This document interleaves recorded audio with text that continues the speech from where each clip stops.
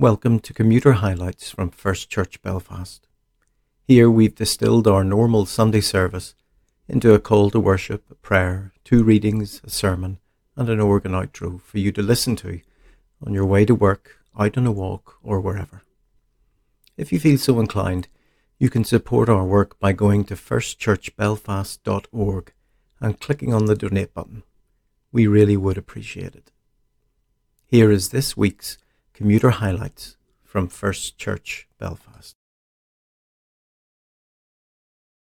Good morning, everyone, and a very warm welcome to our service of worship here in First Church Belfast.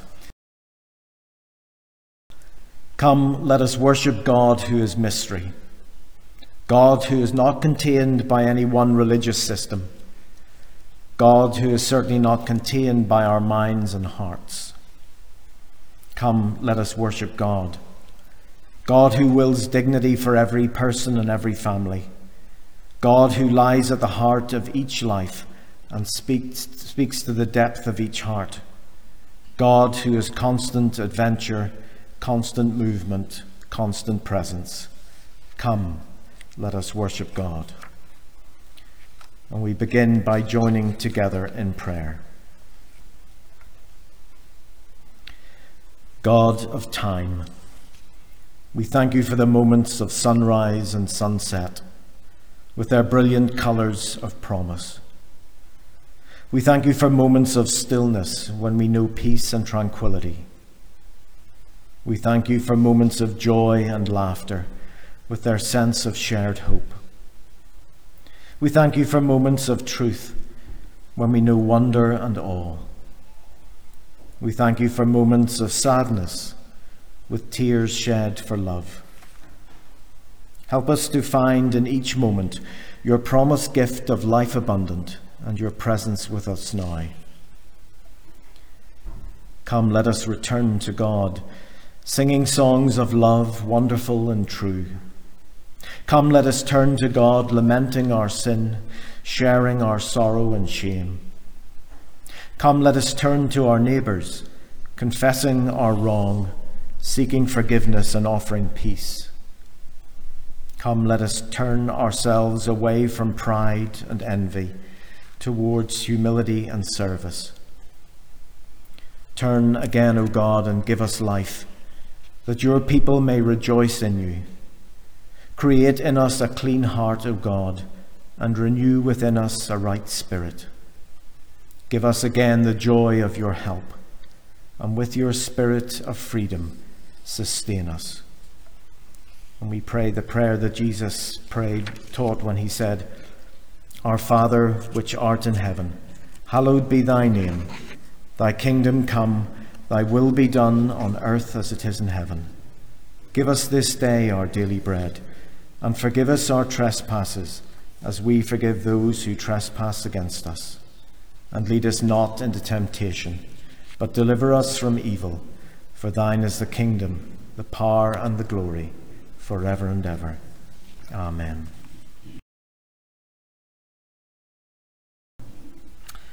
As we look around this beautiful building, we can't be but impressed by the history and legacy that we inherit. The following poem, although meant by the writer to describe a specific family event, it might be applied to us as a church as we reflect on this legacy and what we hand on to future generations. Grace bequeathed. Up the stairs from under the bed, we pull out the old brown travel case. Scrolls, documents and envelopes, labelled clear with her own neat hand. She'd prepared with care for such a time. Her boys would read aloud her will. Her girls would listen through the welling tears. Simple, gentle, fair, she always was. She must have smiled at least a bit to see us all so gathered in the glen. Her smile, short-lived, she didn't want to leave, but left she did, and left a lot. She left us much more than jewels and effects, so much more than a fine stone house on land. her legacies in the grandchild's open smile. Her riches were her gentle poise and grace. The second poem I'd like to read, I take as a plea to God for clear personal vision, especially on Sunday mornings, both practical and spiritual. But perhaps again, maybe this can be applied to us here in this our community in First Church Belfast. It's called Kingfisher Blues. Near the Zamfire he sat, starting when we came, leaving his trolley perch, which had caught the weeds on their way to our grey Belfast loch. A darting shock of meaningful blue. Him, the first I'd really seen. Eyes evolved much more than mine. He knows what he is after, what he's for. Even when he enters another medium, a third eyelid and a second fovea. Oh, for a bird's eye view on Sunday morn.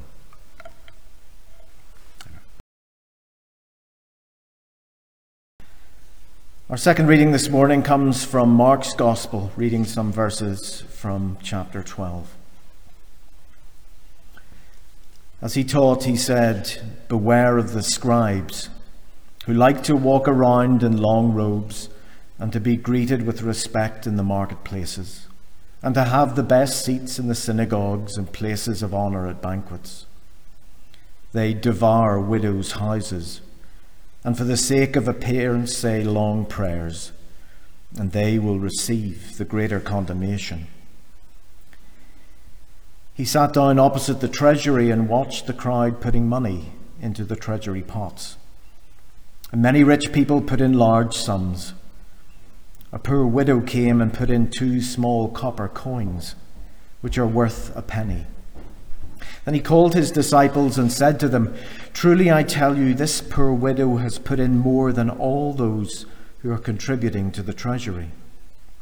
For all of them have contributed out of their abundance, but she, out of her poverty, has put in everything she had and all she had to live on."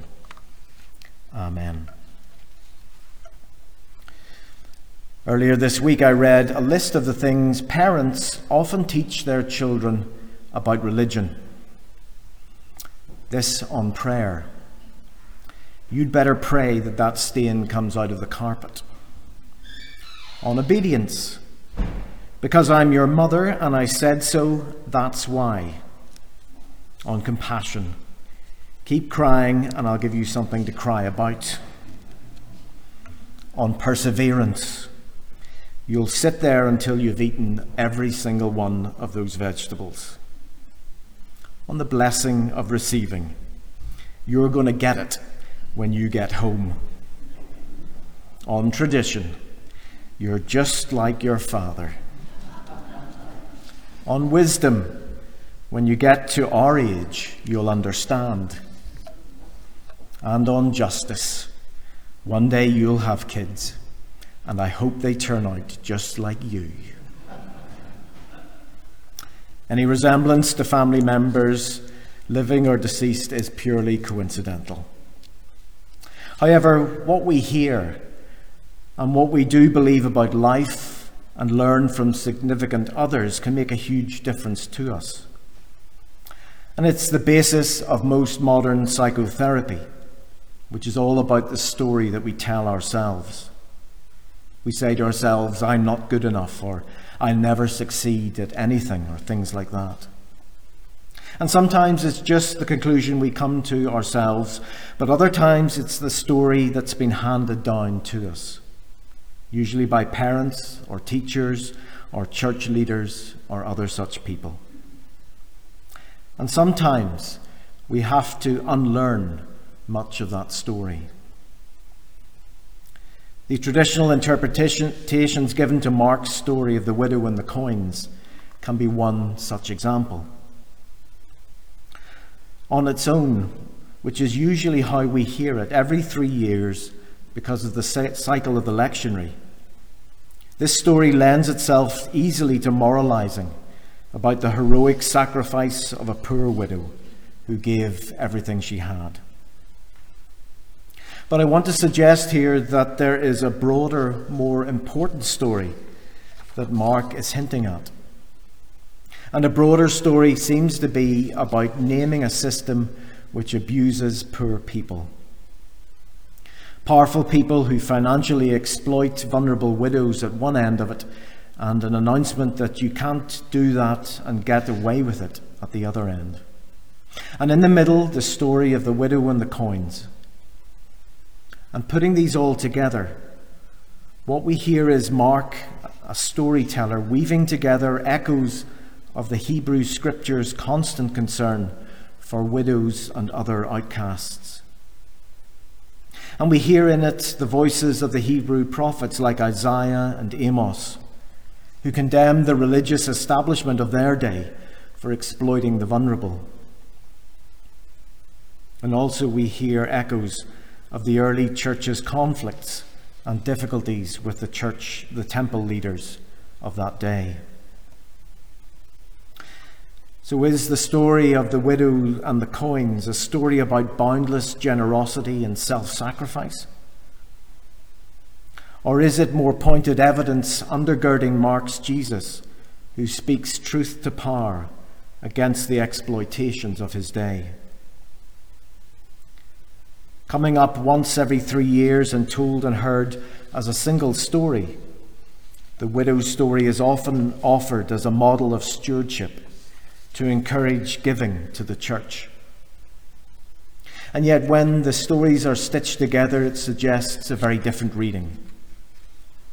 It becomes nothing short of a radical protest against the use of religion and politics and power to victimize those who are powerless and vulnerable. And that's a very different take to the one we're normally used to. And it's also a very challenging assault on our normal understanding of this biblical story. Because heard with those ears, this story becomes an exposition of the politics of compassion. The Bible is both a dangerous book and a book that should only be read by adults. I'll explain what I mean. You see, when we tell or listen to or quote from biblical stories, we need to be very careful about how we do that. Because our general tendency is to take these stories or quotes out of context. To do that, or either to over-spiritualize or domesticate them. To hear beyond the domestication of biblical stories often means we'll have to unlearn much of that which we've been taught. One example, of course, is the Nativity story, which is fast approaching us, maybe too fast. The Christmas card image of the baby Jesus lying in a crib, cushioned by the hay and surrounded by attentive animals, is one that's very familiar to us. But if you've ever been with your kids or grandkids to the Ark Farm or Streamvale, you'll remember the distinct aroma of those places. You're basically surrounded by a distinct aroma. And modern scholarship would suggest that the Nativity story is not an historically accurate account. But even if it did happen, it would not have been a pleasant experience. It would have been nothing like the picture on the front of your Christmas card. And this idea that we have to unlearn biblical stories can be, for some people, threatening and also unsettling. But that's what many contemporary biblical scholars are calling for. They're calling us to seek out the broader context of the story, but also to listen with a healthy dose of skepticism. In this telling comment, one scholar, William O'Brien, who comes from a more evangelical background, says this: "The scriptures have served as propaganda for slavery, subjugation of women, even ethnic cleansing. Yet many of us believe the Bible is profoundly life-giving, offering a vision of justice, salvation, peace, and human dignity. And he goes on, the word must be liberated from dangerous distortions, untruths, and half-truths. To open our lives to the guiding truth of the biblical revelation, we may need to unlearn much of what we've been taught about the Bible. A system which keeps people in poverty is evil, no ifs or buts. But to that one individual person, their poverty and their hunger is just that. It's a very real hunger, it's a very real poverty, and it's experienced every day. And that's the hard saying, and its tension shouldn't be softened. Widows in the ancient world were especially vulnerable, particularly if they had no sons around to protect them. Both in the Hebrew and the Greek, the terms for widow come from the word roots that suggest helplessness, emptiness, or being forsaken. And what all these people have in common is their isolation from the web of love and support and a deep sense of powerlessness. Compare that with the term scribe in the ancient world, which was more wide than we often think about it. Often we think that it's simply about somebody who could read or write, somebody who was vaguely educated and part of a religious group or party. But more likely it was a general term for affluent landowners, probably urbanites, who could manipulate the poor brutally through the court system in order to make themselves more wealthy. Indeed, the Old Testament and process theology scholar Robert News says, "We in the West live so well because we import cheap goods from overseas made by people in factories who sometimes are brutally underpaid. We live well because they live poorly. We thus should identify ourselves with the scribes in this passage, not the widows." So rather than being a moralizing story about the heroic sacrifice of a poor widow, it's really a story about the need for justice in the world. To test my suggestion, let me share with you a comment from the Reverend Beth Quick, an American pastor, who wrote a commentary on this passage in Mark. She writes these words, "Perhaps you have heard it said that the rich are getting richer and the poor are getting poorer in this world, or that the top 1 or 2% hold or own a huge, disproportionate percentage of the world's wealth. I have often heard these statistics and shook my head in dismay at the offensive wealth displayed by so many.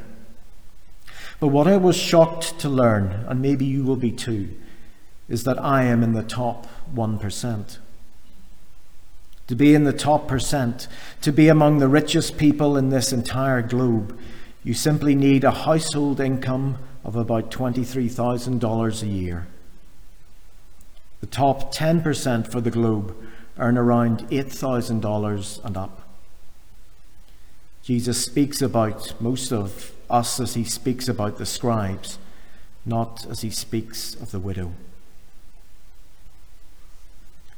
Unlearning much of what we've been taught about the Bible is an exciting and challenging experience. And if you were here on Friday, you would have heard John Alderdice in conversation with William Crawley about J.E. Davy and about Davy's attempt to understand the Bible in a more meaningful way, to unpack and unfold and to develop this continuing revelation about who God is and what God wants us to do. And so sharing in that experience with a group of equally minded, open-minded people is a positive and empowering and liberating experience. And as challenging as it can be, we have much to gain when we approach even the most familiar biblical stories as if we've never heard them before.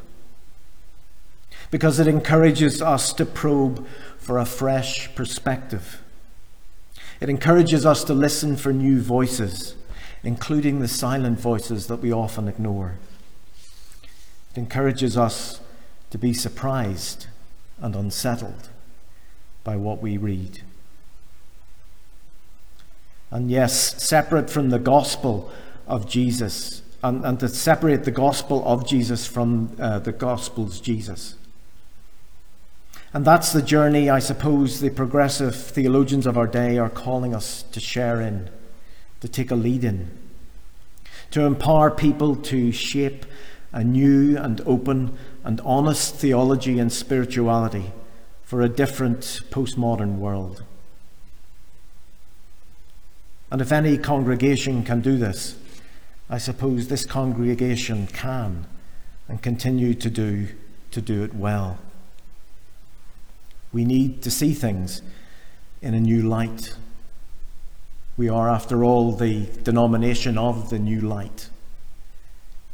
We need to see things as they really are, not to domesticate it, not to tame it, not to make it pleasant to our own ears. But we need to read the Bible and the parables and the stories of Jesus in a way that challenges us to be better people, which challenges us to see the world in a different way, which challenges us to review our own perceptions of ourselves and the people around us. It's exciting, and it's unnerving, and it's challenging, but I believe it is the only way forward. Amen.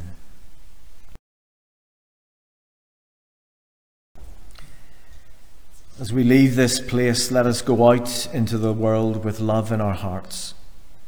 Love for God, love for our neighbour, and love for ourselves. And may that love bring goodness and kindness to all we meet. And may God, Maker, Saviour, and Comforter, bless us as we go, now and forevermore. Amen.